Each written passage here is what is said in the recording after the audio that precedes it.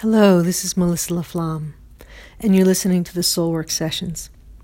I'd like to give you a quick bit of background on who you're listening to.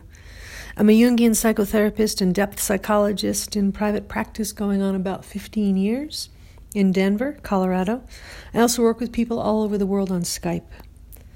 As a cultural artist, I'm a published writer, poet, spoken word artist, and more than anything, I'm a lover of the soul of the world, the earth herself, a wilderness-oriented guide to soul, a naturalist of the psyche, bent on catalyzing soul-making and supporting you in becoming fully alive at every bend on this absurd and ragged trail we walk as humans. You could say I'm a troublemaker. So let's get started, shall we? In this episode of the Soulwork Sessions, we'll take a look at the life-giving threshold of embodying a really authentic way of being, inhabiting your true nature. For more than a decade in private practice, I've seen this tangled issue more than anything else come up with my clients. Mine too.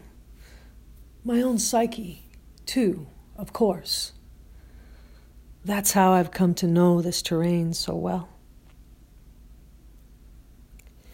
When you live from your intuitive core, your belly, your heart, and you let your soul lead and spirit guide you, your words and actions will be naturally subversive. You'll go to your edge. You'll soften. You'll become wildly tender. Question is, how do you wholly inhabit your own revolution in beauty? This inner revolution, it's a perpetual ceremony of your heart. It's what you're for as a human being. It's what we're all for. Our culture occludes that knowing, though. It's such work to move through that. So when you're real, and you're cooked down to essence, rather than half-baked to get approval, to look good, the projections from others, they may fly and seek you out and try to stick to you. Don't let them. Instead, let your authenticity support you in carrying on wholehearted, vulnerable conversation to resolve what arises. Yeah, it's hard work. It's uncomfortable. And it's deeply human. It can be harrowing. And often it's downright delicious when you go into it fully, wholeheartedly. It's intimacy. It's naked. It's courageous work marked by your solid presence here and now. I'd rather be whole than good, Carl Jung said. And by whole he meant real, messy, and souled, deeply human, heart broken open, with compassion flowing first to yourself, to resource and prepare, to let flow widely that compassion to others. Being too comfortable, too amenable, too pliable to the point of contorting yourself is a ticket to selling your soul right up the river. Don't buy it. When you live from your own knowingness, from your gut and your wildly rooted intelligence, you feel alive, don't you? Genuinely, madly, creatively alive. Being real, true to yourself, your own soul, it's gritty. And grit causes friction, makes fire to clear the way for living a revolutionary act.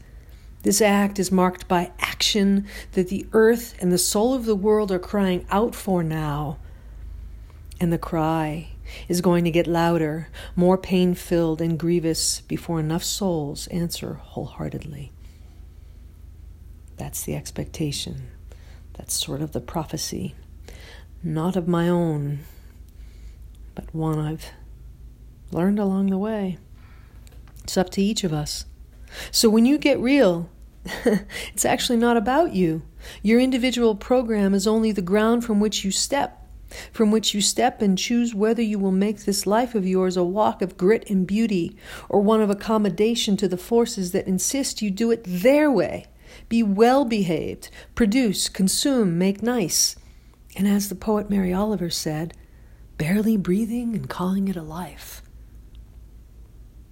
Thing is, we're not talking some self-improvement project. That's only the gateway. We're being used. Each one of us, we're being used. One way or the other, we go consciously, or we are abducted, individually and collectively now, by the unconscious forces in our individual psyche and in the collective psyche. So it's a great time to dive in. When we realize we have no choice but to offer ourselves up like a sacrifice to the great mystery, to that guidance in the unknown. This guidance insists on shaping us as a soul-centered contributor. And then we're in it. Soul's got us. It's onto us. And great mystery will carry us along. We're goners to those, then, egoic, mechanistic, competitive ways. The ways that have undone the earth, and so many souls who walk the earth, swim her waters, send roots down into her, and watch from the skies. To inhabit your own core, your vital knowing center, and a soul-centered way of being, you need to do the inner excavation, what we call in Jungian psychology speak, shadow work, and in shamanic speak, underworld soul work, including ego dismemberment work to heal old wounds and retrieve parts of your soul you had otherwise disowned or split off. We need these pieces of our souls, as well as aspects of our bodies and our connection with the mystery and with the earth, along with the other than human ones and wild intelligent forms of life. We need all that to feel deliciously alive, ready to roll, to serve the crying earth and love 'em up. This is real adult work, asking everything of you, and will alter your world completely. But before that happens, you'll be met with severing old ways, dismembering, metaphoric deaths, dreams, visions, both lovely and horrifically heart-pounding, delicious and gut-wrenching, beauty, raging tears and snot, broken open heart, blue shimmering darkness, warm comforting light, rebirth, love, hope, a deep sense of connection with it all, and a palpable knowing of what you are for.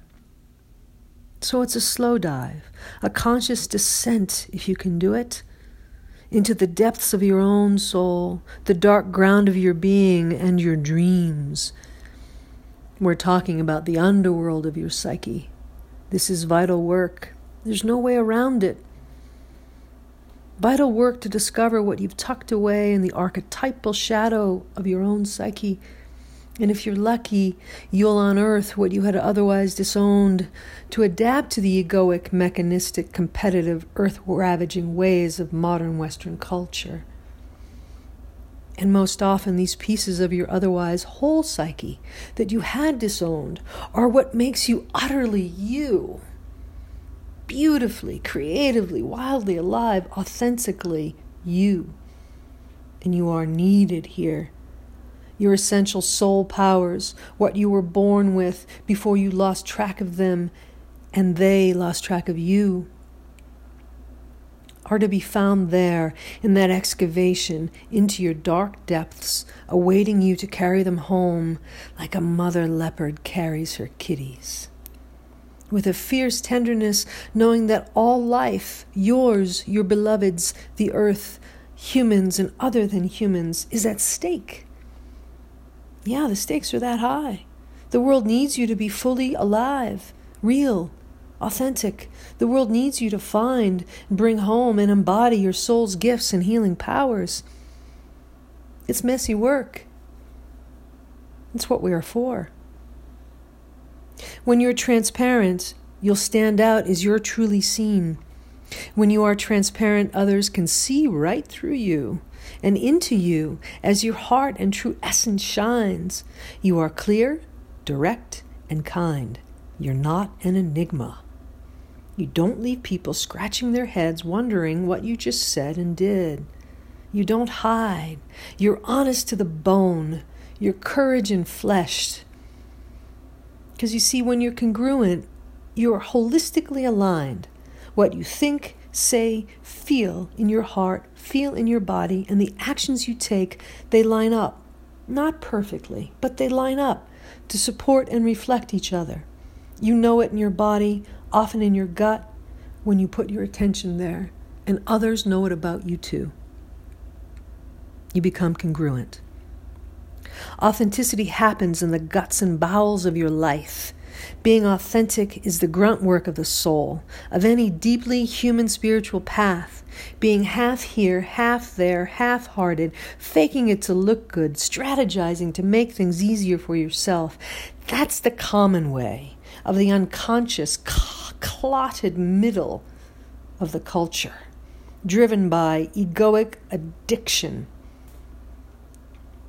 by this addicted culture. It's a way that lacks wholeheartedness. It lacks real courage to let the heart break, to shatter. Broken whole and wholly open, to finally know compassion for yourself, for others, and for the earth.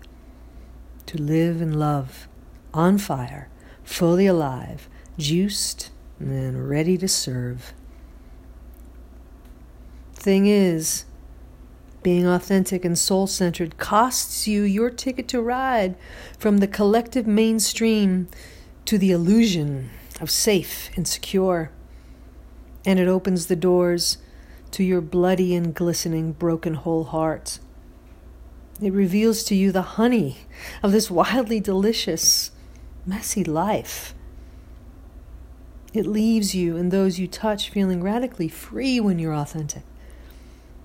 And so then, without a choice, you find your solid and your light.